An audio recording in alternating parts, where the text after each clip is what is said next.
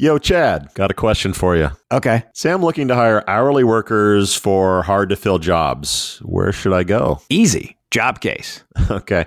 All right. Now, let's say I've tried the job boards and all I'm getting is clicks. And what I really want are qualified candidates, actual people. Where should I go? Dude, Jobcase. Now, what if I want the team who is helping me with all this sourcing to be really, really, really smart? Mm-hmm. And before you answer, keep in mind, I'm talking Mensa smart, like MIT affiliated data scientists and people who are at the forefront of machine learning.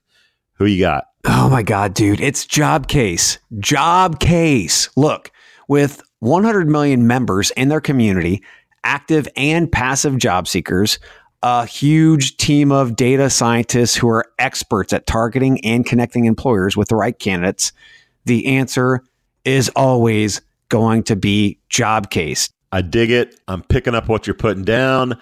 But what if... Hard stop, Jobcase. See for yourself why the answer always comes back to Jobcase for all your hiring needs. Learn more at jobcase.com/hire. That's jobcase.com/hire. Jobcase.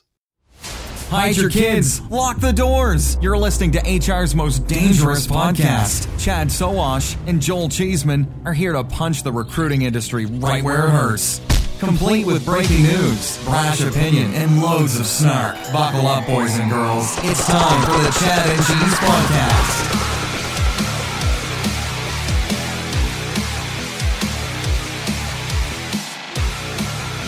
Well, let's start with this. You're speaking at this event called SHRM Talent, correct? Let's do an introduction of him first. Who is he? What does he do? Why is he even Fine, fucking then we'll here? get to that. So, yeah, welcome to a SHRM Talent edition Jobcase sponsored interview with Johnny Campbell. I'm Joel Cheeseman. Johnny Campbell, and I'm Chad Sowash. And we are the Chad and Cheese Podcast. Johnny, welcome to the show. Give us the elevator pitch on you for those who don't know who the hell you are. So that might be many, right? All I'll say is 10 years ago, the first ever blog I read in recruiting was Joel Cheeseman's blog. No shit. So I'm here being interviewed by one of my legends.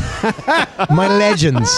I'm in awe. I want to hear your story. I'll give you mine, but I need to hear the Joel Cheeseman story. I wondered why you walked up and said, I'm not worthy with the Wayne's World. Pretty much, dude. Bowing. I had the long hair, the baseball cap. I'm Did like, you? woo. No, so yeah. So I run a company called Social Talent. And I started, I guess I was telling somebody earlier on, I started coming to SHRM events as a blogger, which we all were, as in we had like 10 Facebook friends and we had 20 followers on Twitter, which was like 20 times more than SHRM had and every other organization. So they thought they had to do something in this space, and none of us could afford tickets to these events. So we're like, yeah, we'll tweet, we'll write some posts, We'll yay, blog. just let us in for free, give us free food and coffee and drinks in your lounge. We'll go to some vendor's free party, and whoo. So that was 10 years ago, and that's how I started. But yeah, I remember the short version, recruiter 20 odd years ago, I started an agency. 10 years ago, set up an agency. The world was changing, recession. World of social media was booming. We found a new way of doing it, realized there's more money to be made, and more people need help in learning how to do what we were doing, then they needed another agency doing that. So we shut down our recruiting agency, our staffing agency, set up Social Talent to teach other recruiters how to use what was then new technology, new tools. And now we're a platform used by enterprises and mid-tier companies to train their staff to be smarter at hiring. Now, are you the ones that actually came up with the whole ninja thing that we see on LinkedIn all the damn time? Let me take you back to Japan in the year 204. Were you there? Did you start it? So no, that wasn't us. Okay. We're the people who took it, though. Okay. So I remember I was when we were looking to first set the company up and we needed a name for our course. I'd booked a gig training a staffing agency for a day, and they were giving me like $1,000. That was our first gig of training, and we had no name for the course, like no name. And I was like, "Fuck, we need a name." It was just training. Can I say "fuck" in this podcast? Yeah. Okay, darn it, we need a name. And I literally, one afternoon, we need to name the scale so it has, we can introduce other courses and they have things, and we're like, well, you don't want to call it the certificate in something, because AIRS had CIO and all that kind of stuff, and it felt boring. And then we're like, well, it's kind of corporate but more fun. And we looked at the whole kind of Six Sigma type stuff and black belts and stuff, and we said, that'll be us, but let's call this the blue belt.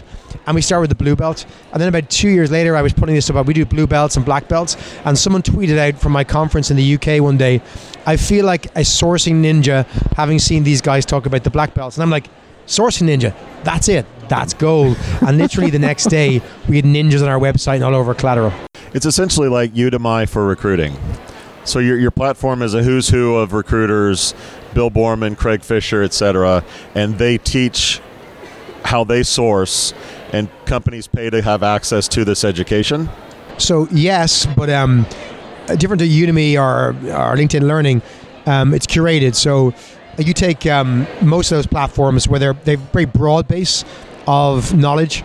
We handpick people, the best person on a topic. Like, we got candidate experience. Who do you have for candidate experience?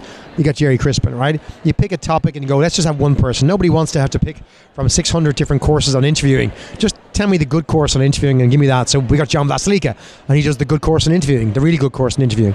So about 50 people are on the platform, but it's more than that. It's kind of, we realized that having a load of videos was confusing. Enterprises want to try and solve for very different problems, different teams, different levels of experience, different markets, recruiting different things. So really what it's used for today is companies customize the heck out of it. They build learning paths for their teams. And those teams look different around the world, but it's scalable. There's loads of reporting, all those kind of, which you might call the boring enterprise features.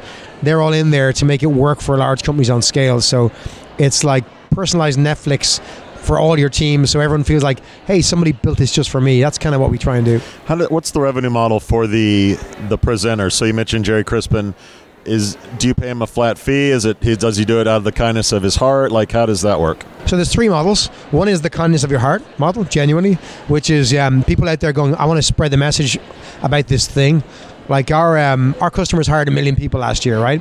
The direct users of our platform directly hired 1 million people, excluding staffing agencies. And so there's people who have ideas in their brain, they're really good at it, and they just want to spread the word. You got people like Lars Schmidt who want to spread the word about open source HR. And so therefore, as a friend of ours, we can give him a platform and he can give great content to people. Jerry Crispin, again, wants to spread the word about candidate experience. But then you got professionals who run a business and have bills to pay. We all have bills to pay, but they do it for a living and they're brilliant.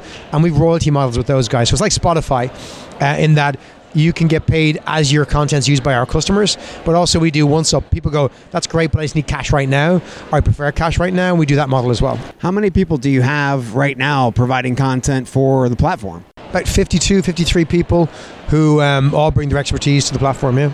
Okay, so what does it span? Is it diversity, bias training? I mean, what kind of podcasting. training? So yeah, podcasting. Yes.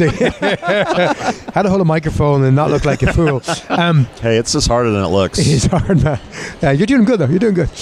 Not everybody makes it look this sexy. So we started with sourcing, right? Sourcing was what we knew, which was largely me, talking about my experience sourcing what worked. Then we kind of said, you know what, we need to broaden into recruiting. So we started looking at further down the funnel, the broader world of recruiting, and now we look at hiring, right? So the three differences, like recruiting and sourcing, yeah, we get the difference. Hiring means you're not just talking about what recruiters do, you're talking about hiring managers, the HR people, the diversity inclusion people.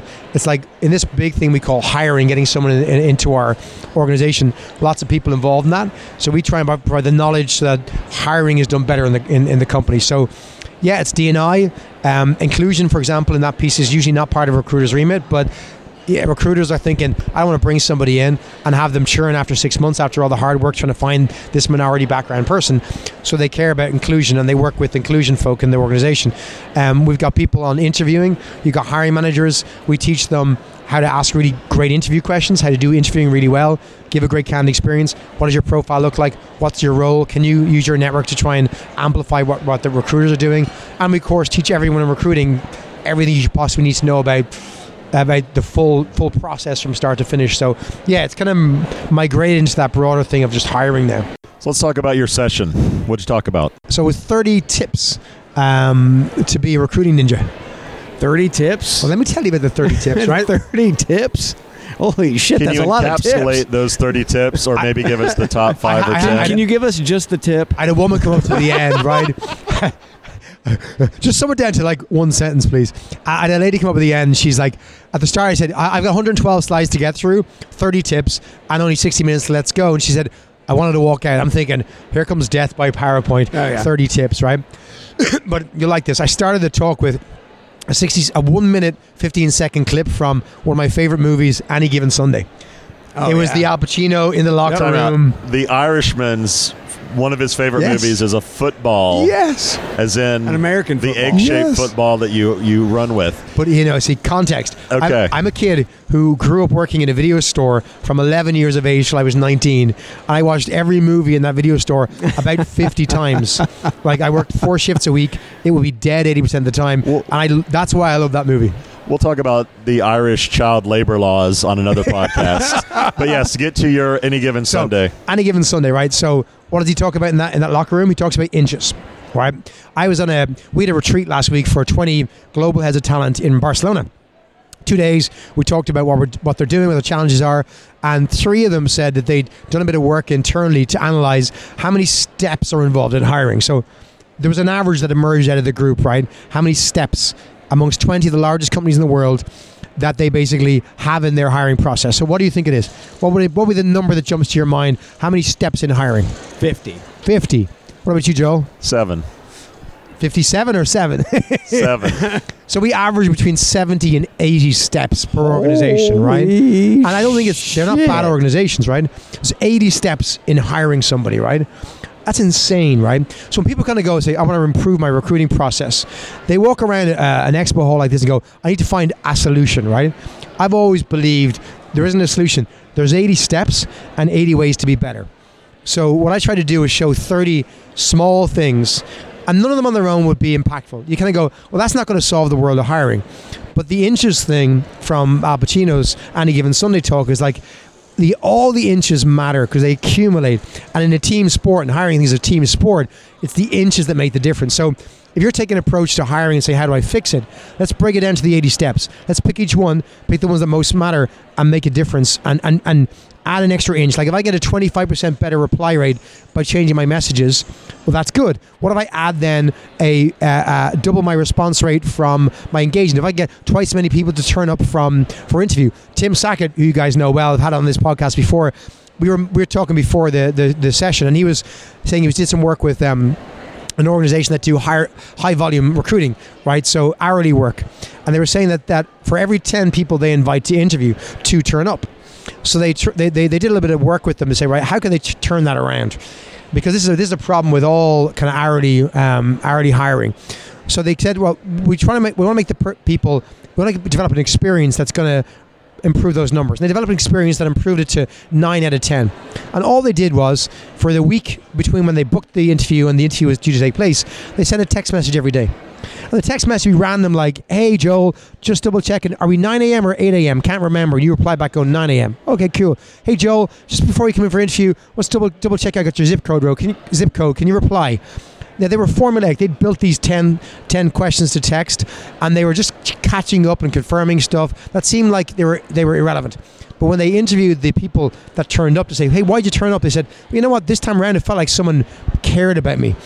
Like people actually gave a damn. And hourly hiring, companies don't often show that they're caring, but having these 10 touch points by text turn that around. So that's an example to me of like the inches. Do something that's super simple, anyone could do. It doesn't cost you any money, and you can have a really impactful difference on one of the 80 steps that makes hiring better. You can even automate that. Yeah, you can. Yeah. You're a big company, you can automate it. We've had companies call texting anti-ghosting magic. Yeah. And this is an example, not automated in this case, but texting is sort of a cure-all for not getting stood up for interviews. And this was Tim's point. He said there's automation software, but the companies he was dealing with, they are hotels and motels who employ 50 people. And he's like, so it's a big problem for them. Ghosting is a big issue, wastes a lot of management time, reduces the funnel. But they can't afford, and it's not justified to have automation software. So he was like, just buy a burner phone for the office. That's the phone we text people from, so that if people are off on shifts, there's always somebody replying. Add their contact details, and that's the candidate phone. Burnerphonerecruiting.com. I can see it now. Tell Tim to quit being so damn cheap and just get a fucking texting platform. Jesus Christ. All right, so the elephant in the room, automation is going to kill sourcing. Yes. Change my mind. No, it will. And we're done. And thank you. That's exactly what we're going to do on stage later. And done. Well, so 98% of sourcing should be automated, right? Because it is literally people passing around the same Boolean search strings, or they've got their own Boolean search string, they copy and paste for the same search every single time, right? That's crazy. That's a stupid process for humans to do. You still got to do it in a lot of tools like LinkedIn. You still got to do it, right? But so 98% of stuff, gone. Now there's some real niche sourcing where it isn't just about you're not going to have a copy and paste Boolean search string. You're going to really think about, where would I find this person? What data would that show? There's a lot of thinking that goes into that, and there's a lot of permutations, right? Machines aren't good when there's a lot of permutations that have a lot of different interdependencies from various different data sets. It just multiplies out to the nth degree, and there's too many different permutations for the machine to work with.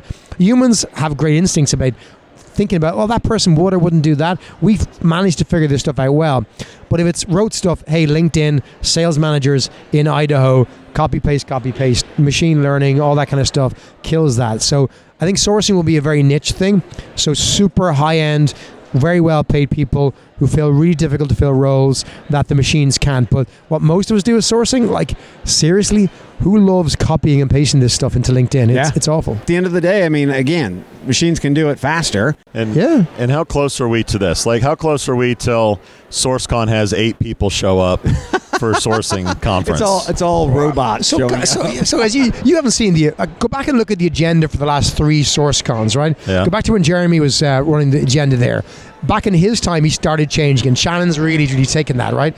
SourceCon, there's very few sessions about sourcing, right? Because the definition of sourcing has gone beyond that. There's sessions about selling, about influencing, about working with hiring managers, about, how do you basically improve your outreach efforts. It's not about how do you write Boolean search strings. Like, there's still a few of those, and, you got people like Dean DaCosta getting up, but he's actually talking about the niche stuff these days. He's not talking about mainstream volume sourcing.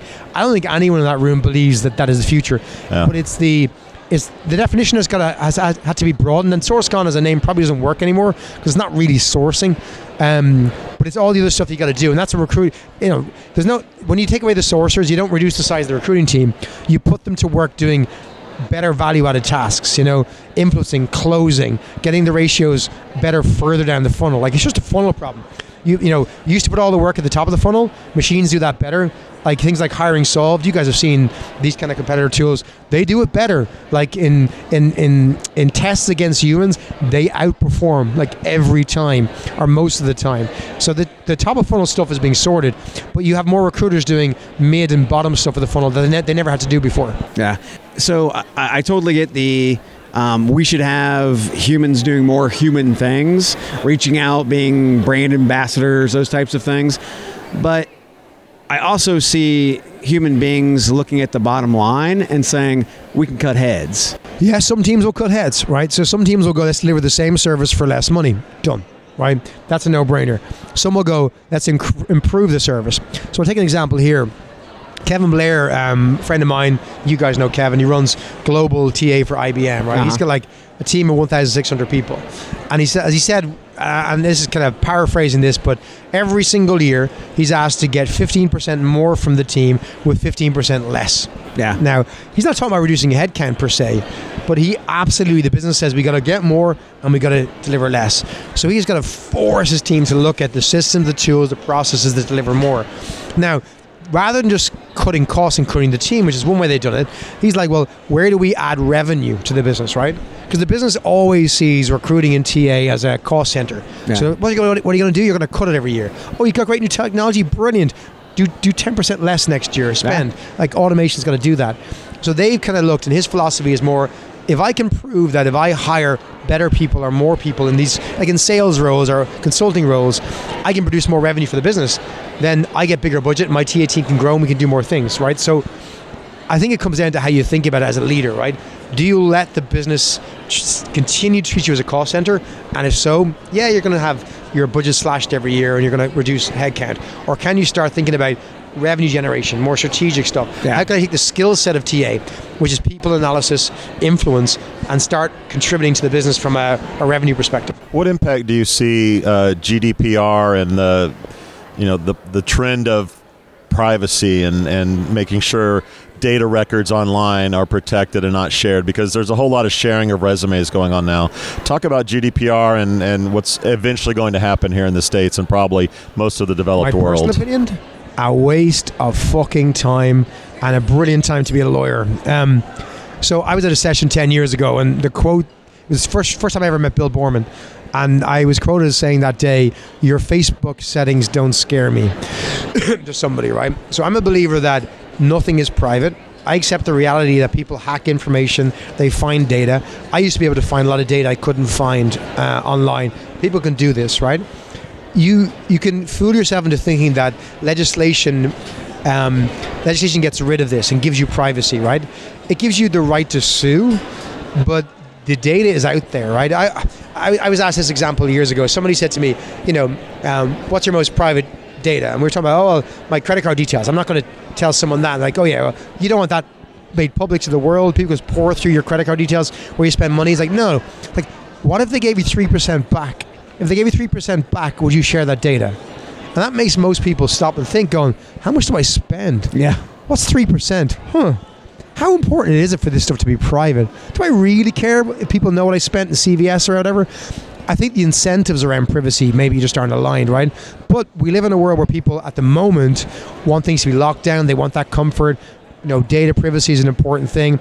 I think data mobility is more important. I think owning your data, being able to port it, which was the promise of blockchain, which was really interesting, hasn't really come about. That really excited me because, rather than focusing on privacy, we talk about the mobility and the ownership. I think privacy isn't so much the problem. It's just that I don't want Facebook making money off my data. If someone's going to make money off this data, I want to cut, or I want to give it to charity. I don't want a private organization making money off it. So actually, I think it's less about a privacy thing, but it's become a privacy thing. And that's what gets all the headlines. So I'll give you an example. We talked to Hiring Solve last November. They had 9 million profiles in Europe. They basically threw them away and said, we're just not going to do business in Europe. We've heard that DICE shut down operations in Europe, partly due because of GDPR. So I guess in terms of context in our industry, is GDPR, is it going to quicken the pace of sourcing becoming obsolete, or will it maybe create a wall or a slowing process or make sourcing more valuable, I guess, is what I'm asking. So you asked about content we have on our platform and how wide it is, right? We launched a GDPR for recruiting course last year on our platform for our users in Europe, and our global users, but only the European ones paid attention to it. I wouldn't ever pretend to give someone advice on GDPR. I'm not a lawyer, right? So we found lawyers who are expert in GDPR, who worked with recruiters and recruiting companies and could give that advice. And GDPR is a mess, right, as legislation goes. There are so many backdoors and holes that you can get around. So the organizations like Hiring Solved and others who made decisions to pull out of Europe and DICE, in my personal opinion, because I've never discussed it with any of those owners, is that they did it out of fear for the possible legislation and what it would look to their brand, rather than sitting down and saying, oh, hang on, this is illegal. What they were doing wasn't necessarily illegal, right? Like we looked into GDPR and we took a lot of advice about GDPR. We have an enterprise platform. We've got user data. We had to get it ready for May last year as well and make sure it was ready. And again, all the advice I took, you could look at the lawyers, go, you should do this, you should do that. I go, what do I have to do? Like I should and I could do loads of things, but it's all going to cost me money. And from my perspective, I was building software, and therefore it was costing me development points in sprints. I'm like, I want to build all these cool things for our customers. I got to throw it into GDPR, which produces zero money for me. I get it, but why do I have to do it? So we went and said, right, what do we actually have to do? And I pushed back on some of the legal arguments. And then when you do that, you kind of realize the lawyer's going, yeah, but to be safe, you should probably do that. It's like, oh, hang on, to be safe is going to cost me 2 months of development work. There is no precedent that says I have to do this. And actually, if I do this other thing, because again, the spirit of the law is about ownership of the data. And as long as the user, the person who owns the data has control and not the company, you're okay. So we kind of fell back to that going, it's not that companies have the right to do this, that, or the other. It's like, as long as you maintain control for the person who owns the data, and that always supersedes the companies, apart from this magic catch-all called legitimate interest, which is the big thing that gets you out of jail for pretty much everything GDPR, until, of course, somebody gets sued and successfully gets prosecuted. Legitimate interest. Legitimate interest, yeah. Anything else you want to talk about? About GDPR? Absolutely not. Or anything? No, not GDPR. So, did you guys see Dan Heath's talk this morning, the opening keynote talk, Power of Moments? So, have you guys ever read the Heath brothers, Chip and Dan Heath, any of their books? Nope. So, you got to read these books, right? So, they're not HR books, but they are brilliantly important for marketing and for people, right? So, they wrote a book called Switch, was their first book, I think. And these guys look at behavioral psychology and apply it to the real world, look at the research. A bit like Dan Pink, only brothers, right? And they had a book called The Power of Moments last year, right? The Power of Moments, on the face of it, is not a HR book, not a recruiting book. But if you're interested in candidate experience, hiring manager experience, employee experience, there isn't a better book in the world, right? And Dan Heath got up, he's a great presenter. He got up this morning and blew me away as a keynote. Because sometimes you get like, hey, Martha Stewart's getting up and talking to you about recruiting. It's like, the heck does Martha Stewart know about recruiting, right? Nothing. Or Hillary Clinton gets up. It's like, well, she's a big name, but what the hell has she got to do with recruiting? Nothing.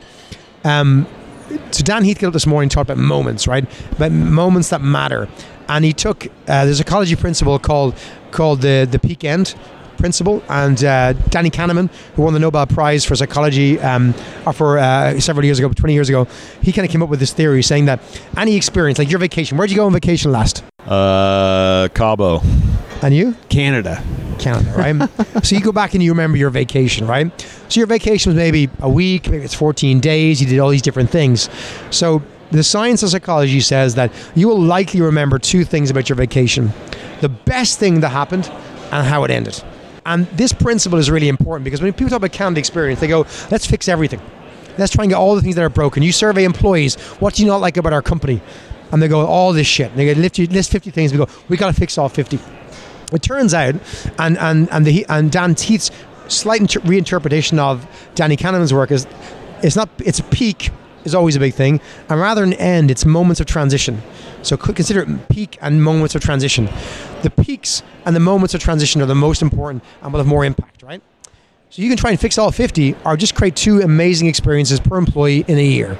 So in our company, for example, we bring everybody away for our Christmas party. We bring them south to Spain. We rent a villa or a nightclub or whatever. We get them drunk. We have a party. It's amazing. We fly all the way there, take loads of photographs in the sun. Sounds like our Christmas party. Your Christmas exactly. party. And like our CFO's like, this is, the money doesn't make sense, whatever. It's like, you can do that, right? Or you can increase everybody's salaries by a certain amount, increase everyone's bonuses, fix all the system problems, or give them an experience that they go, wow, that they remember, right? You look at sales teams where they have like a president's club, and they fly them to Cabo, they fly them to Hawaii, and it's like this amazing 4-star, 5-star experience. It's like, wow, it's all you talk about. I go to work and have a shitty experience most days in lots of different things. You actually get over that as long as there's these moments. So Dan Heath's argument was, don't focus on fixing the 50 things. So maybe it's different to my talk, right? They create 2 epic things a year for your employees and focus on that. And that, whether it's candidate experience, blow them away with the follow-up. Blow them away when they walk into your interview room. He talked about what John Deere have done in the last year. Right, they created this first day experience. This amazing first day experience for all new employees. That's just been fantastic. They started in Asia, rolled out to the rest of the world, where they put this effort into this 124-hour period. And that was the one thing they fixed in HR. Screw everything else, fix this. And it had a massive impact on morale, employee engagement, new hires, all that kind of stuff. So, that's the kind of thing. Like I was so impressed to hear a speaker like that here this morning, where you're actually bringing outside ideas in the right context and applying it to the world of talent. Any metrics around retention when you do that? Hell no, but it sounds amazing. It does sound so sweet. Yeah, I'd say if you had the John Deere person getting up, we can talk about that. So they were trying to improve retention and improve time to productivity for somebody, and it was all about sending them home at like 6 p.m. on their first day, feeling I made the right choice. This place is freaking awesome, you know. Whereas as the speaker points out, he goes, he's a buddy who's a senior guy, started in a job recently, and he ate lunch by himself on his first day. Like as he said, even grown men cry sometimes. You know, Joel does all the time. I'd say you do, you know, because I work with Chad. Yes, you work with Chad. I would do that too. Johnny, man, thanks for stopping by. We appreciate it. We know you're a busy guy and you got stuff to do here at the show. One last thing for anyone of our listeners who wants to know about more about you or your company, where should they go? We're socialtalent.com. We're at Social Talent on every single major platform, and I'm at Johnny Campbell on all of them as well. Can I get a sláinte? Sláinte. Awesome. Later. Hi, I'm Emma. Thanks for listening to my dad, the Chad, and his buddy Cheese. This has been the Chad and Cheese Podcast. Be sure to subscribe on iTunes, Google Play, or wherever you get your podcasts, so you don't miss a single show. Be sure to check out our sponsors, because their money goes to my college fund. For more, visit chadcheese.com. The Jim Stroud Podcast explores the discoveries and trends forming the future of our lives. Brain-to-brain communication, robot bosses, microchip implants for workers, and artificial intelligence replacing human workers are all happening now. If you want to know what's happening next, subscribe now to the Jim Stroud Podcast.